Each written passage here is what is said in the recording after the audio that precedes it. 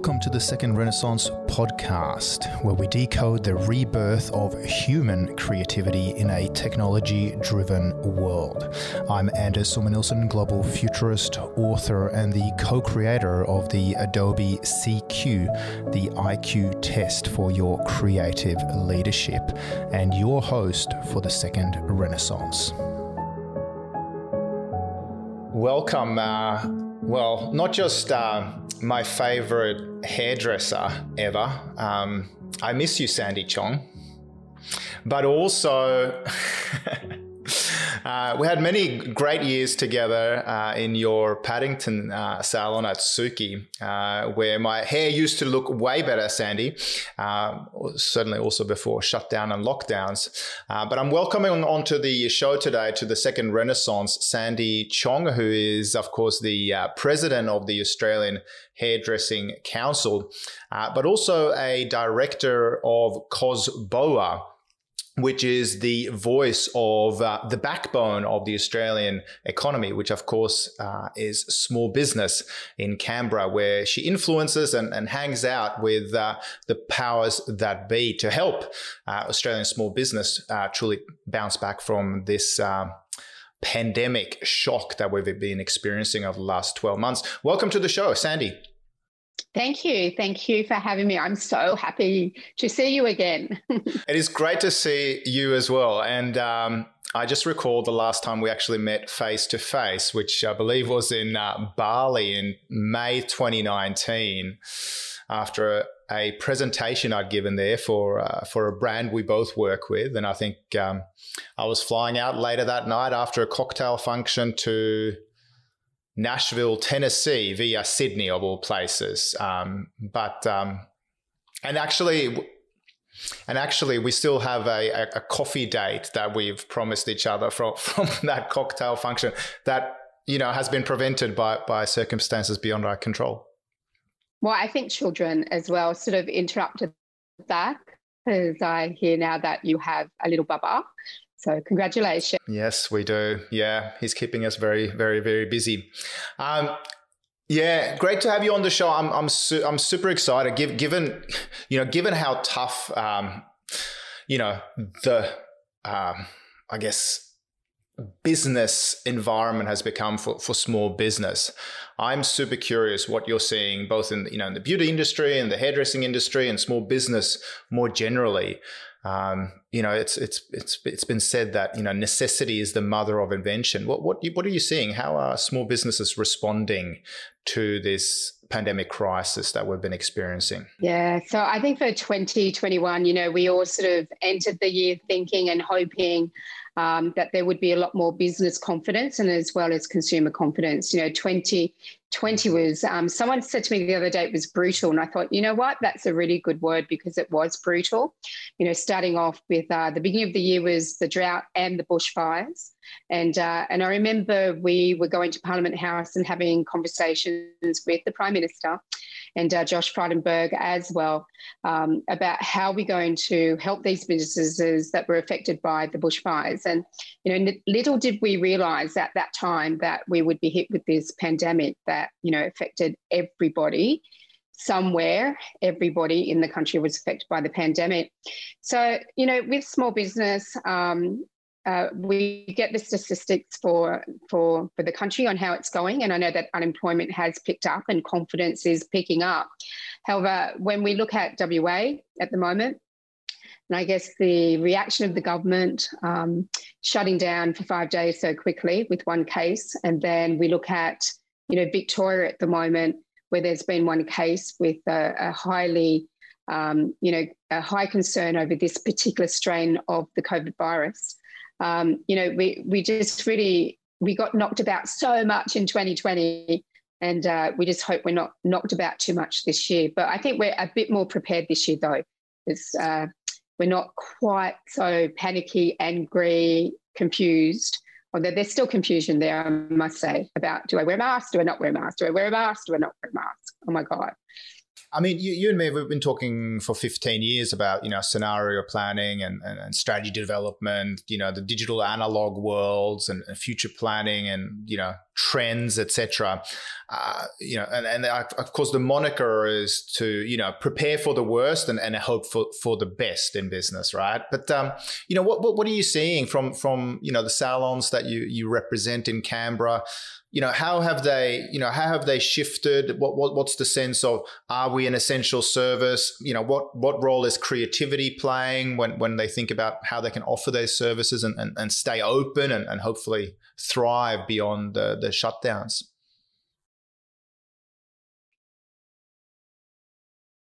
Yeah, it's been really interesting to watch the businesses that have been really resourceful in, because, at the beginning, with the first wave in March, there was really no insight as to how long is this going to happen for. And I guess especially with Victoria closing for the 12 weeks and with the beauty industry actually closing for a good 6 months, that really did hurt the beauty industry. But it was amazing because we had some incredibly resourceful people decide to sell their goods or services online. And what was really brilliant is some of them were actually selling more in retail than they ever had before, which was wonderful. There's one particular beauty salon that is right out at, she's in Bathurst, I think it is. And, she was selling online and she did better sales in a month than she's ever had before. So it was really great to see that.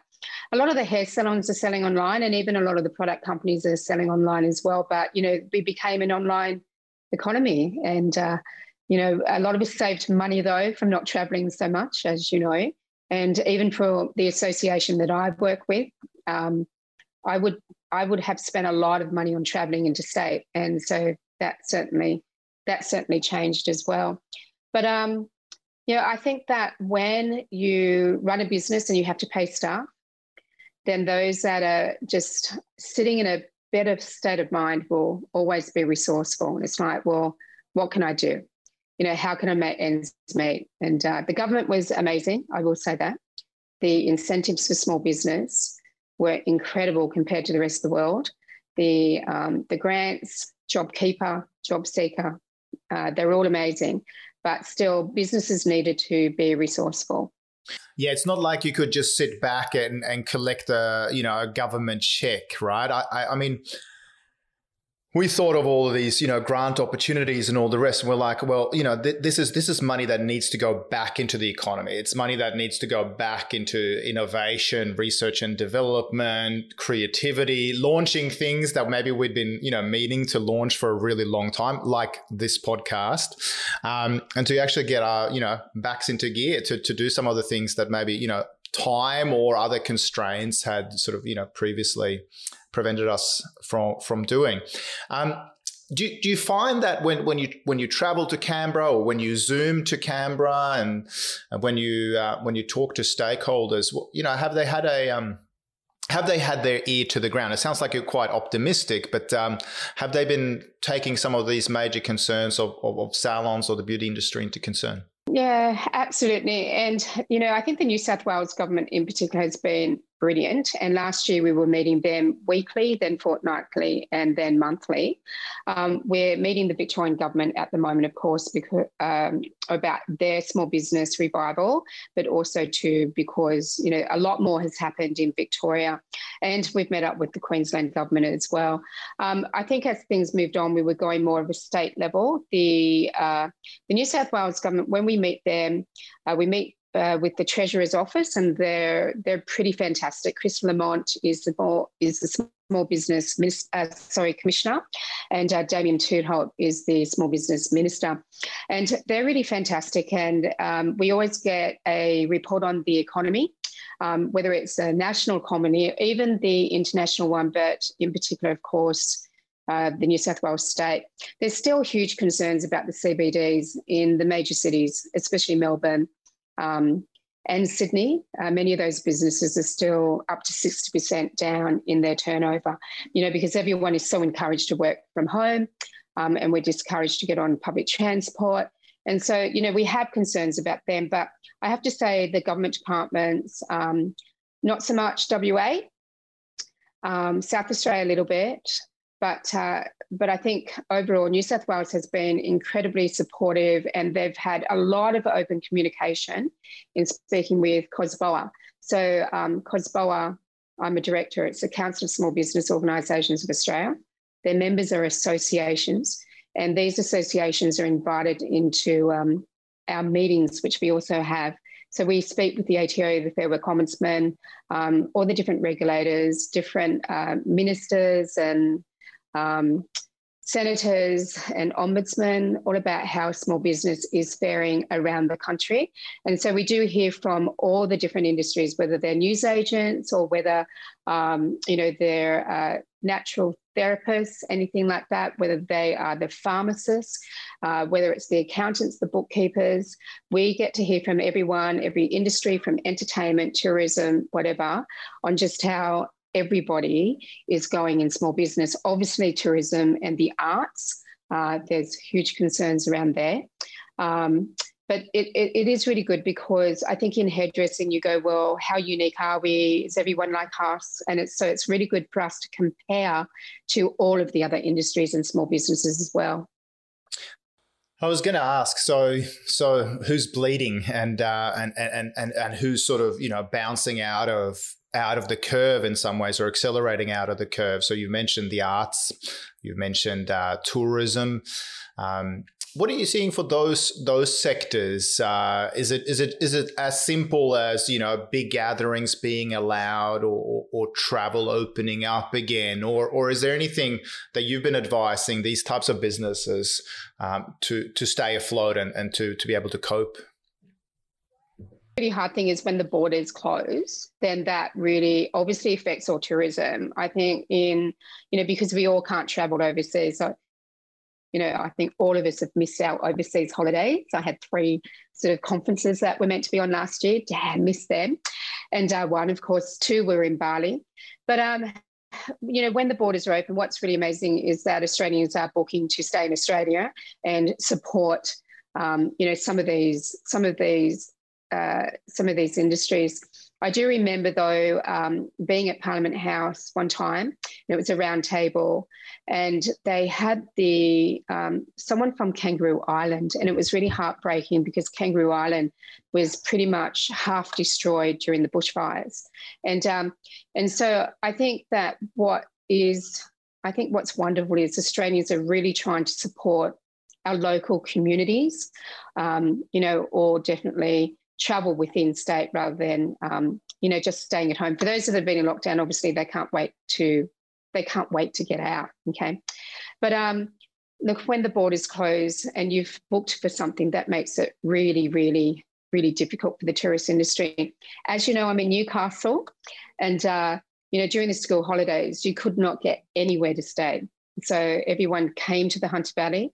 We've not had a COVID case since August. And so I think it's seen as a nice, safe place to come at the moment. And if you're in Sydney, you can drive here. For most places around New South Wales, it's very easy drive. So. And I'm just down the coast a little bit in Avalon Village. So we live up on the peninsula and recording from our studio in Avalon Village today. So I'm actually not that far, although driving it would take a little bit longer than hopefully by drone or boat or helicopter or whatever fancy other mode of transport, or Zoom, of course, that we engage in. You could get in a little rowboat and come up my way. That's what I should do. That would be what my mum would recommend. She would say, hey, you don't need technology, you just need a human labour to get across the Pittwater and the Hawkesbury River.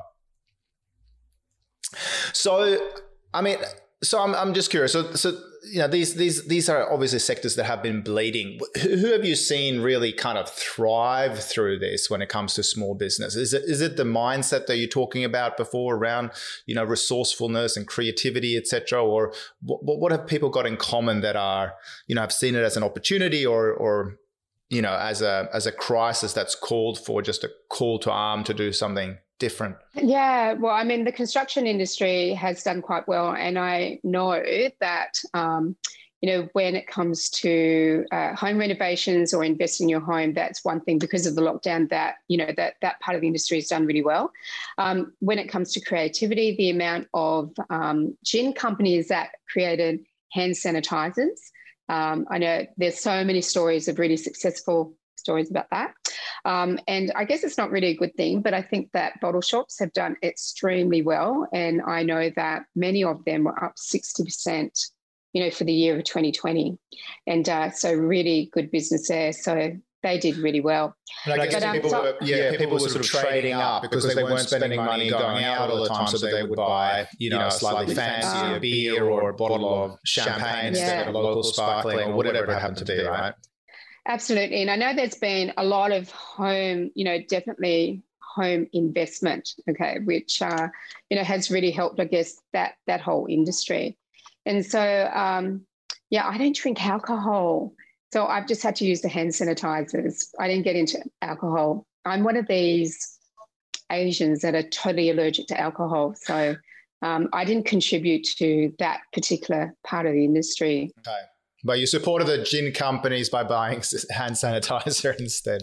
Okay. But, like with my own particular salon, we're a sustainable salon. And that's probably the one thing that I really hated, the fact that we had to buy so much stuff, which affects our sustainability. So the amount of hand sanitizers, more plastic. We have bags in all our garbages, like liners, more plastic. We do go for biodegradable stuff, but we're just very, very conscious of rubbish or wastage in our own salon. And I think the sustainable industry has actually been affected a little bit because we have had to buy more of those things. But that's just me. We have a real commitment to a circular economy and just sustainability. I think that might have been. That's been a hallmark of Suki as long as I can remember as well. I remember you talking about, waste, from, both an economic perspective, but also, just in terms of, do you go overboard with the amount of, shampoo and conditioner, et cetera, at the wash basin, for example, or, do you find exactly the right amount that's needed, but not necessarily more that just, goes into the ocean. So, and of course, you've had this, I guess, commitment to sustainability and environmental and the circular economy for some time. And I think, my sense is now that there's a big, eco in recovery. We were doing some advisory work for Australia Post and their top retailers, which, by the way, one of the top online retailers for 2020 in Australia is an adult toy company. So that's another industry that has been flourishing through the pandemic. Little side point there. And of course, there's even, sustainable and environmentally friendly versions of those devices as well. So I'm told. So there you go. But I'm curious to tap into this eco in recovery.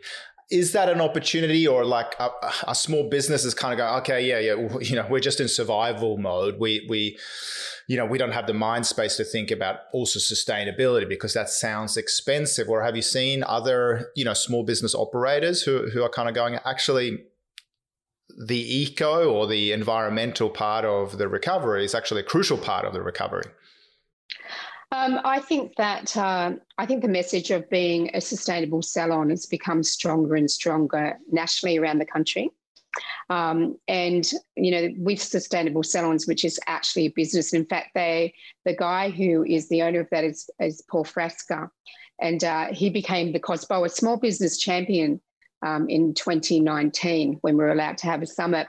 And it was because of his efforts nationally to just highlight to the hairdressing and the beauty industry is breaking into now as well, the importance of being a sustainable business. So I know that, and that does cost us to be sustainable. It's not cheap. It costs us, quite a bit of money every week.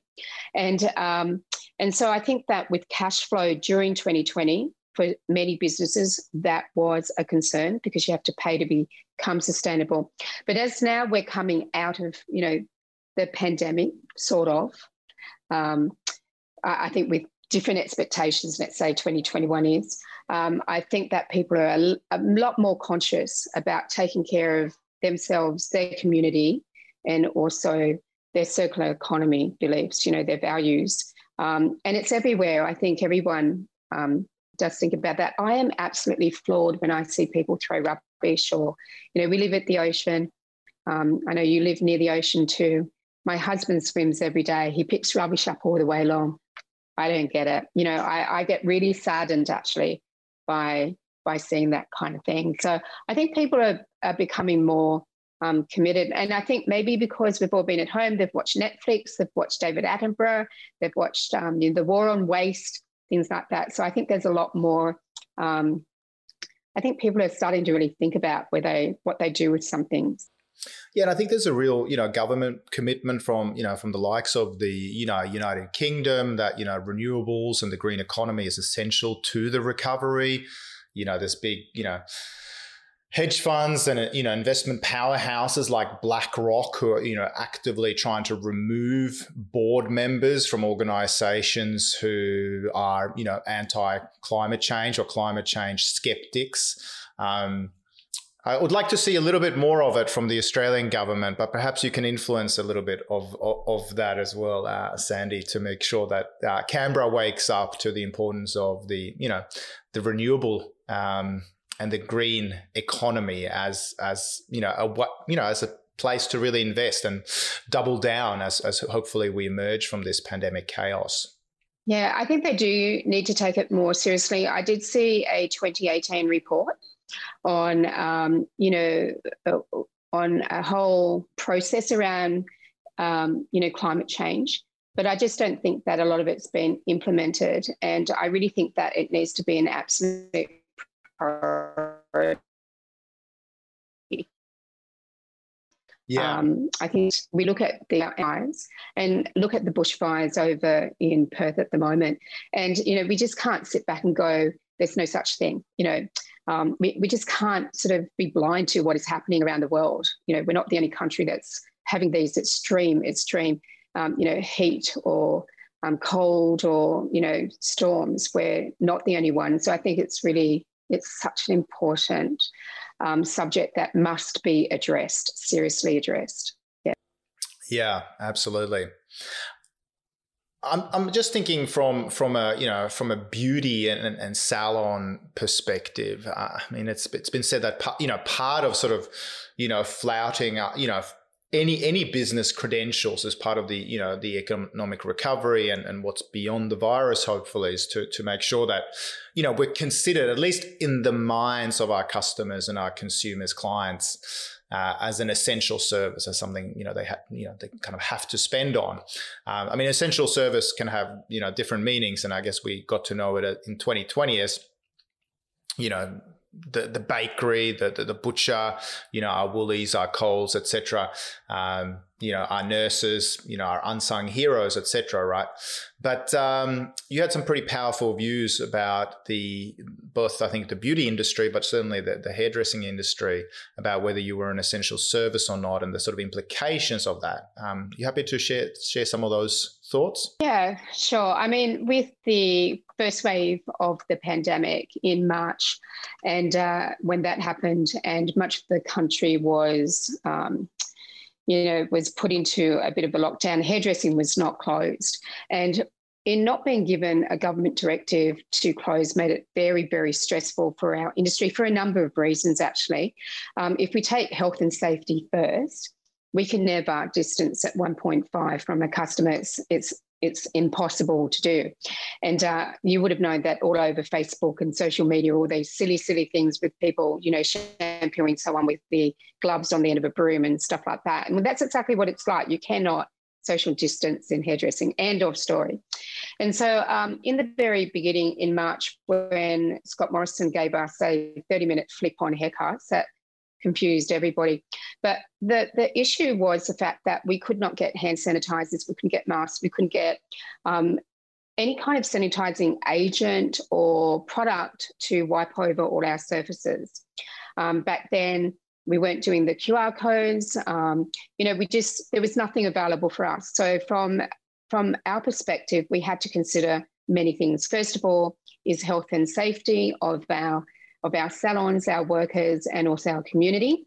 But then what became really important after that was, because the Fair Work Commission had not changed provisions with for COVID that didn't come out until I think it was the 8th or 9th of April. It made us very vulnerable in business. When you've not been given a government directive to close, then it makes you vulnerable to litigation. And we need to be really, really protective of our small business operators, small business owners. So we couldn't negotiate with landlords because the landlords would say, but the government told you to open. So it means you can't negotiate with anyone in business when you've been told to open. So much of the country actually in hairdressing closed down up to 90%. Then we gradually reopened after 1, 2, 3, 4, 5, 6, 7, and even 8 weeks. The interesting thing is since then, whenever there's been a lockdown, we've been locked down as well. And going back to why we are an essential service, I think what became very apparent with the lockdowns is that we were seen as the escape, for many of our clients to come in and to get some me time. They've been home, they've been locked up, but get out, get pampered, talk to somebody else and feel good about themselves. And I think, a visit to the hairdressers is great for your self-esteem. Like, yourself when you would come to me and your hair's too long, but you feel really good when you leave. Okay. And Amen. So I think people really wanted that feeling again. So mental health was a huge, huge concern in 2020, and it is still in 2021. And so I think that a visit to the hairdressers or to the beauty therapists as well, beauty salons or the aesthetic salons, really did help with mental health and self-esteem. And so I think in that way, we're very essential, not just to make us look good. That's important. Growing colour out is not nice, and growing, hair too long is not nice if you don't want that. So it is good for the self-esteem. It's helpful for the mental health. It just is time out for some people, So I think it's interesting that we are often closed now, and we are masking up. Right now as we speak, but they're masking up in Melbourne again. Yeah, it's a couple of reflections. Firstly, the idea that it's time out for oneself. I know personally, but also from my wife Nicole, like, just if we don't feel like we have an hour every month, or 2 hours or 3 hours for some coloring, in her case, it's also a symbolic act of, as a mother of a young child, that Nicole still has some time to look after herself and her both aesthetics but also her mental well-being. It's like a little oasis coming into to one of your salons. And I think what was really hard was the beauty industry. The beauty industry has really suffered with 2020. Imagine your business being closed for 6 months. Like, you just can't quite imagine that. And, you lose your staff, you lose your clients, etc. And yet the beauty industry is the one industry that does infection control training. Hairdressing does not do that. And so it was really interesting, but I don't think that beauty industry had really great representation. And so they didn't have anyone really to lobby on their behalf. But if you go to all the beauty salons that I go to, they're spotless. They're totally clean. They're beautiful. And I know there's some dodgy brothers out there, but that's in all trades and all industries. But overall, beauty salons, are really clean, hygienic places to go to.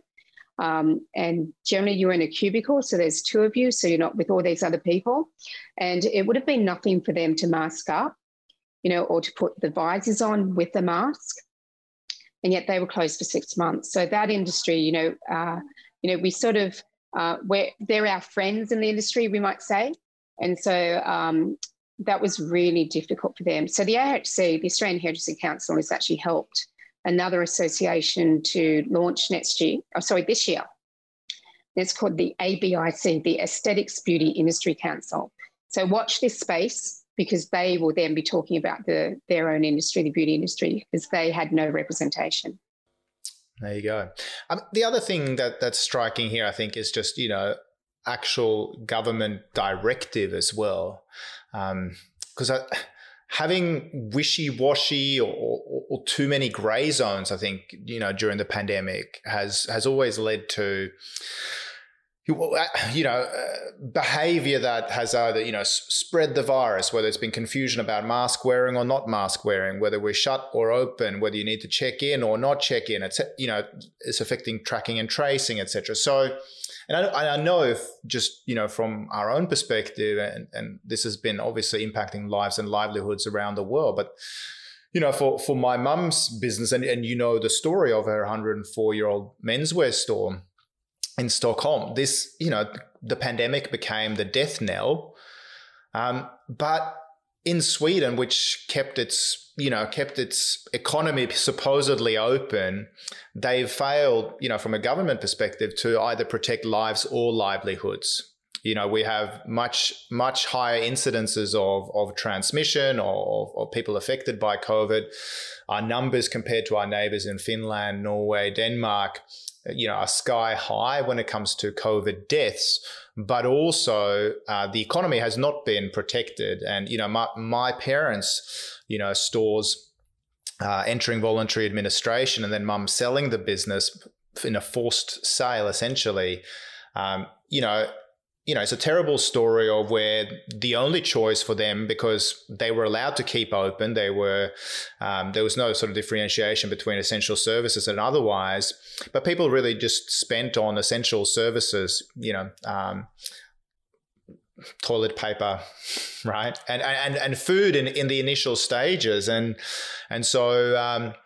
For my parents, the only option and the only government support at the time, back in March, April of 2020, was to remortgage their house, and they're both in their late 60s. Dad's turning 70 this year, to take out more loans to try and essentially through capital raising or debt equity,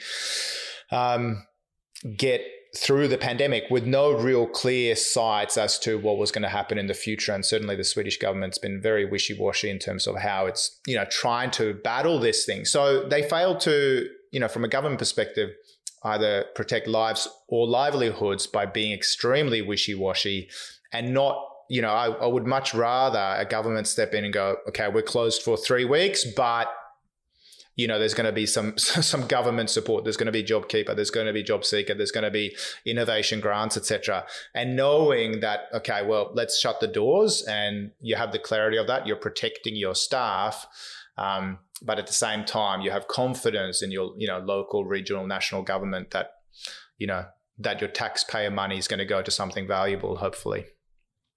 That's such a shame about your parents, because I'm very aware of their incredibly successful, business story and how you help them out as well with all of your IT knowledge and, all of your digital knowledge. And that's such a shame for them. It's interesting because Australia's so far away, that we were able to, I guess, isolate ourselves from the rest of the world almost. And New Zealand did a really good job as well. I think probably the most frustrating here for us, we have had incredible government support, and there is a lot of confidence for the future. And we look at, as you said, JobSeeker, JobKeeper, JobMaker, $1.2 billion going towards apprenticeships and traineeships.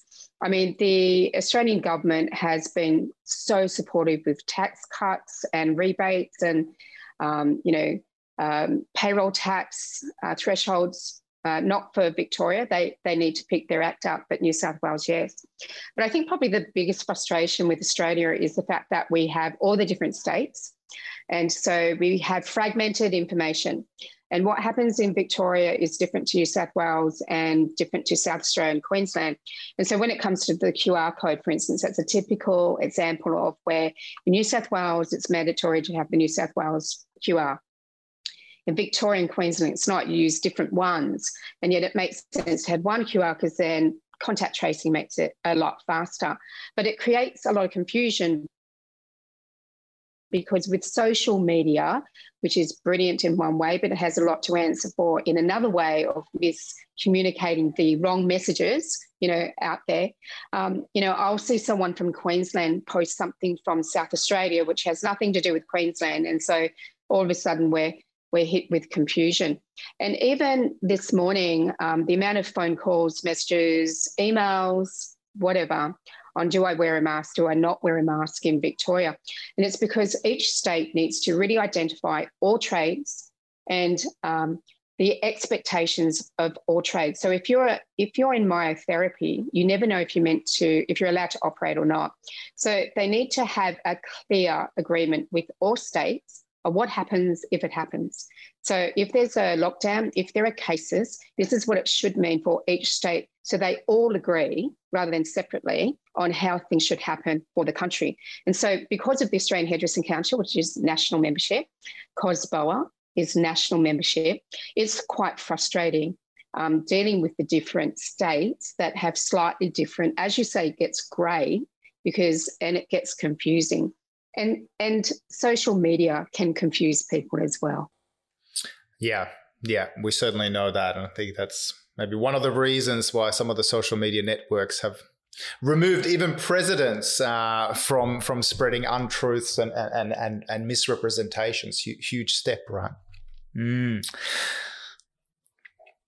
Yeah, I mean, again, technology is it is this neutral medium. It can be used for good and for bad, and has power to do super effective track and tracing and artificial intelligence and machine learning help for scientists who've launched 3 effective vaccines so far in a record time. But of course, we can also spread lies and untruths via those same mass media these days.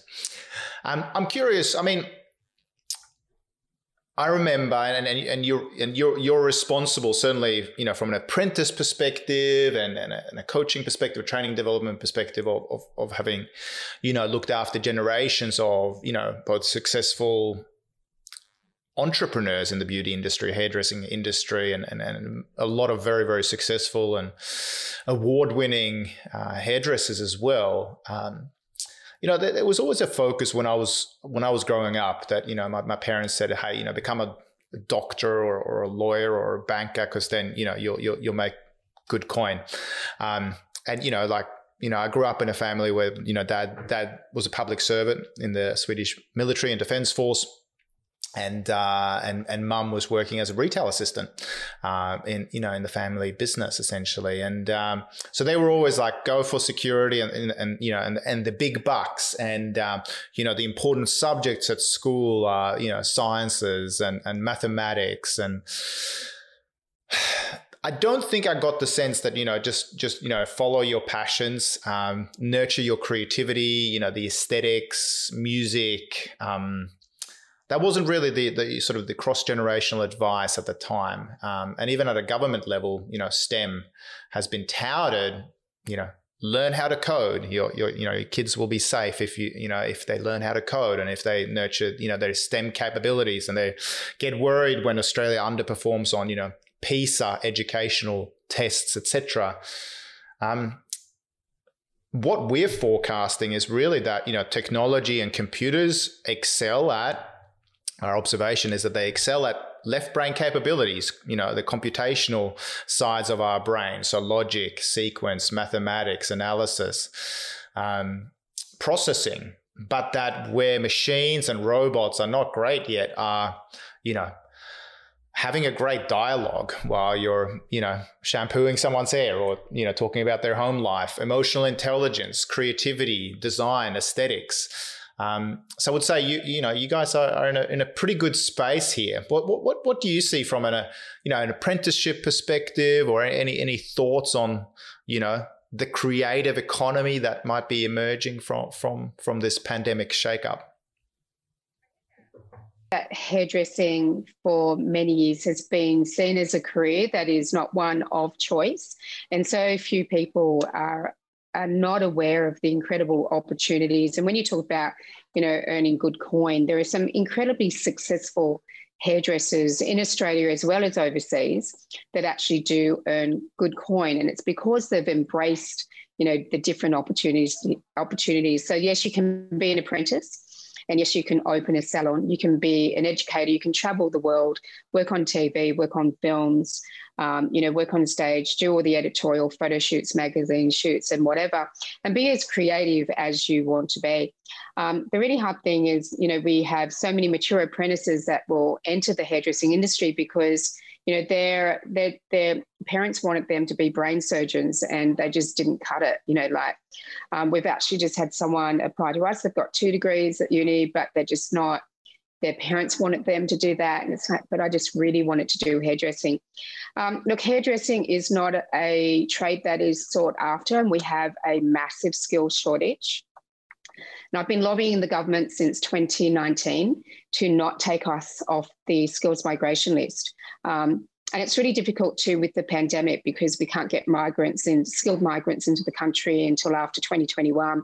And hairdressing has a huge shortage, massive shortage of skilled hairdressers, ones that have really great qualifications, that have upskilled their talent and that are very creative. But hairdressing is very different to left brain people. And I actually remember a meeting in Canberra one time with the ATO where it was a small group, about 15 people we were put into teams.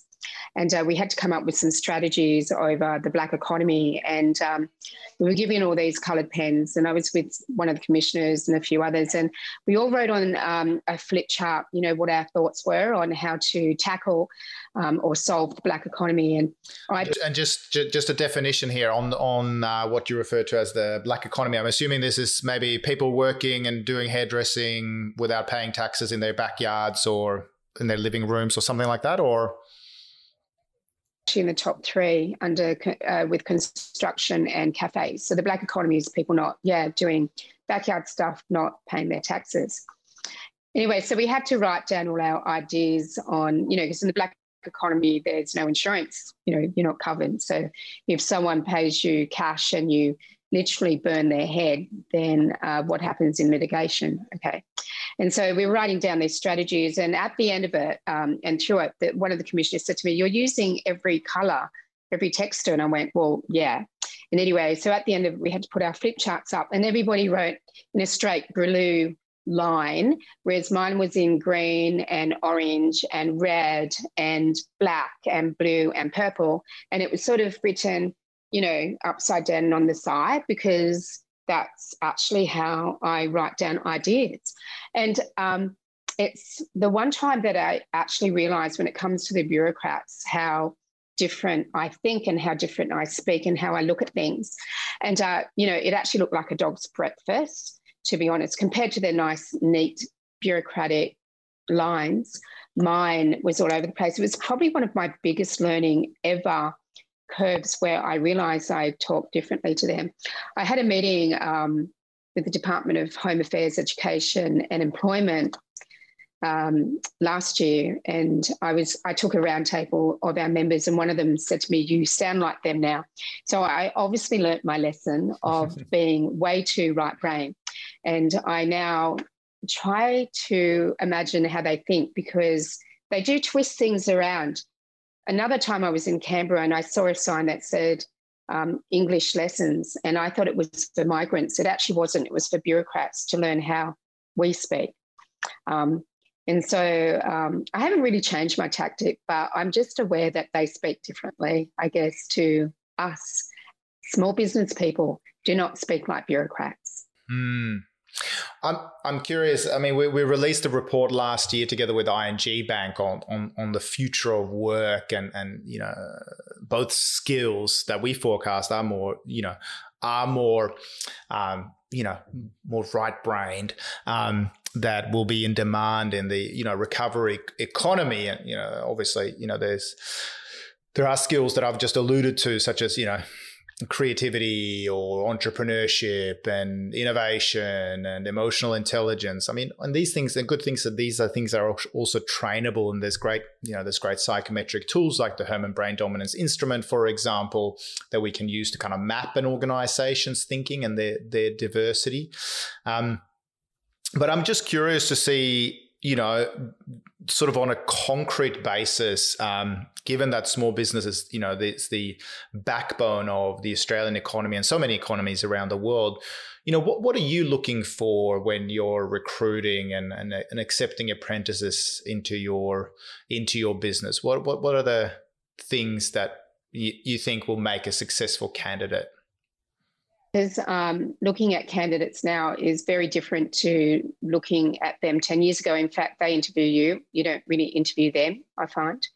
And I guess I think when I look at a candidate, it's looking at who's going to fit in with our culture and obviously with our brand. So we have a particular brand because, we've always considered Suki Hairdressing to be a bit more of a fashion brand. We're not overly glamorous though. So, and we have got our values. We're all animal lovers. So if someone walked in a fur coat, well then, they're not going to get a job with me.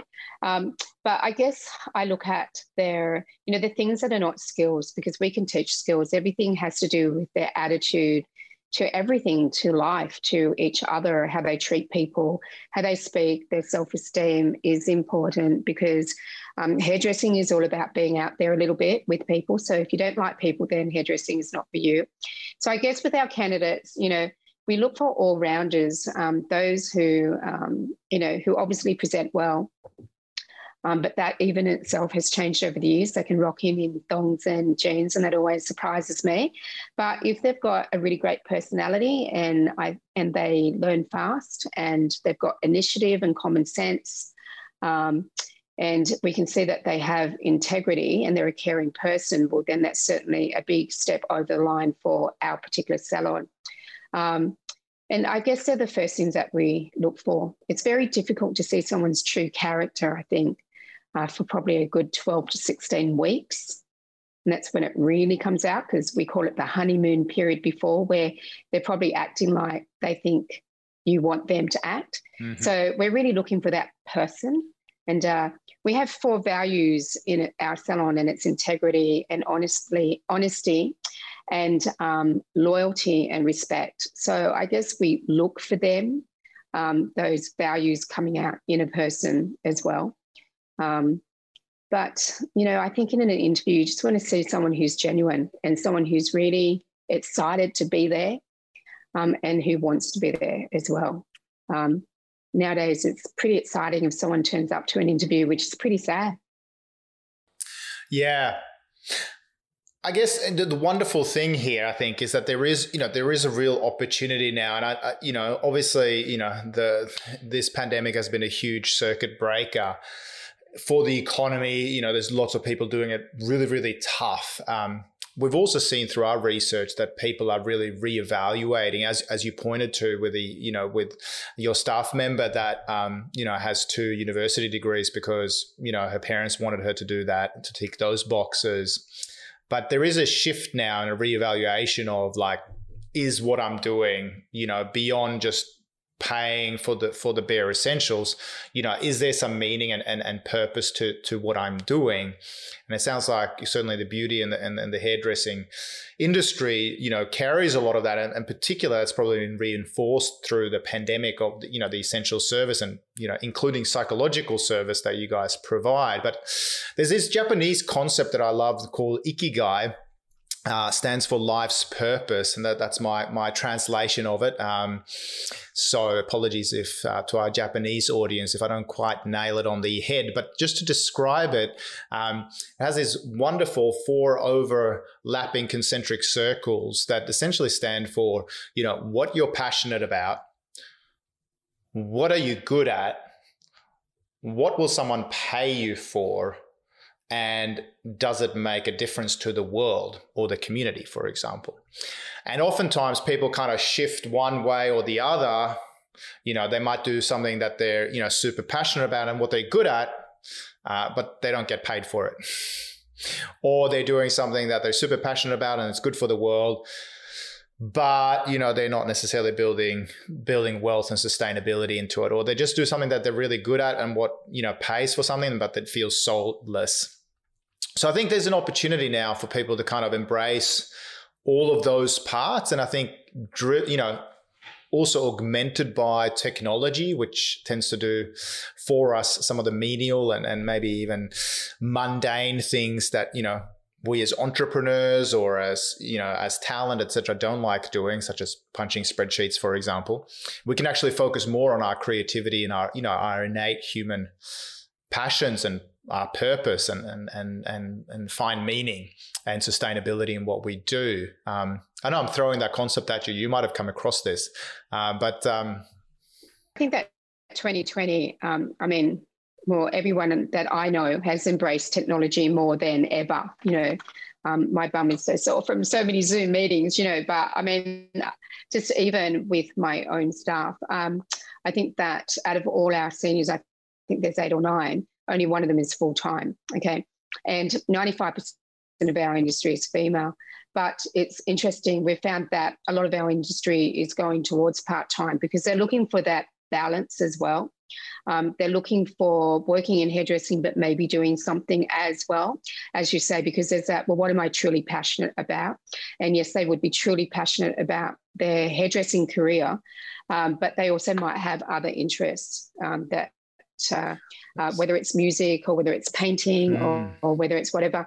And so I do believe that, not just in Australia, but worldwide, everyone has relooked at their values. I actually decided I wasn't going to speak to so many idiots this year because it was quite interesting last year. It was actually, for so many people, emotional. And I made a pact with myself that I was going to not speak to so many silly people. But, in the first part of the pandemic, wow, people were really attacking the Australian Hairdressing Council. I had someone call me a mass murderer for not shutting the industry down, okay, a doctor. And it's like, as if I can do that anyway. But, some things like that. It's really interesting the way people reacted last year. And then you could see the anger, the confusion, the uncertainty, the frustration settle into more of an acceptance. We actually used a psychologist last year to explain how the pandemic was making everyone feel. And it was the same as grieving. You go through the 5 stages of grieving. And the last stage is the acceptance. And I think that people are more accepting of the fact that 2020 was brutal. 2021 is about planning, understanding, and what happens. How are we going to do this? If it happens, what are our plans? And even I've sat down with my staff and gone, okay, if we get locked down, what are our plans going to be? Okay. So I think that, what you say is really interesting because I also believe everyone is thinking more about their friends, their family, their health, their time out. What are they truly passionate about? Is it so important to get paid as well? Yes and no. I think it's more important to be happy, to be healthy, and to be passionate and to actually have a purpose. And I think I'm someone who's really believed that you always have to have a purpose. That purpose doesn't have to mean I'm going to make a lot of money. I know that I have a certain purpose. I have quite a few of them, in fact. And not one of them leads to money, but they're definitely things that I'm passionate about, okay? And so I think 2020 definitely let people really think about what their true values were, what their true passions were, and what their purpose was. Yeah, too true. And I think, one thing that I take away from that as well, beyond just the acceptance that you're highlighting there, is just the fact that people are back into, future planning mode, or kind of going, hey, we're accepting what's been in 2020. We know there are going to be some rough patches, no doubt, during 2021, but they are reevaluating and seeing how they can really, shape the future of their companies, be they large or small. Given the biofeedback we just received from you as well, Sandy, of sore backsides during Zoom calls, I'll take that as a gentle nudge and as a hint that we're probably into the end zone of this conversation. And I must thank you for all your wisdom, but also for the compliment of not qualifying as a silly person, because we're still having this conversation. Thanks for hanging out on the second Renaissance.